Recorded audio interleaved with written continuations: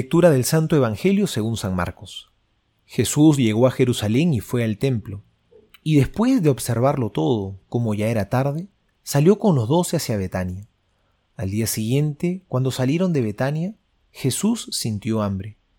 Al divisar de lejos una higuera cubierta de hojas, se acercó para ver si encontraba algún fruto, pero no había más que hojas, porque no era la época de los higos.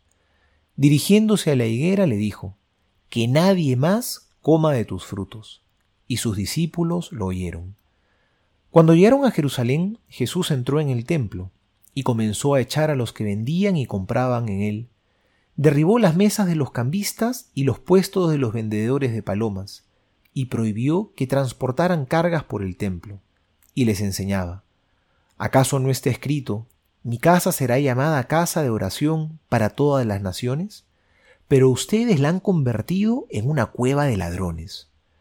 Cuando se enteraron los sumos sacerdotes y los escribas, buscaban la forma de matarlo, porque le tenían miedo, ya que todo el pueblo estaba maravillado de su enseñanza. Al caer la tarde, Jesús y sus discípulos salieron de la ciudad. A la mañana siguiente, al pasar otra vez, vieron que la higuera se había secado de raíz. Pedro, acordándose, dijo a Jesús: «Maestro, la higuera que has maldecido se ha secado». Jesús le respondió: «Tengan fe en Dios, porque yo les aseguro que si alguien dice a esta montaña: retírate de ahí y arrójate al mar, sin vacilar en su interior, sino creyendo que sucederá lo que dice, lo conseguirá. Por eso les digo, cuando pidan algo en la oración, crean que ya lo tienen y lo conseguirán.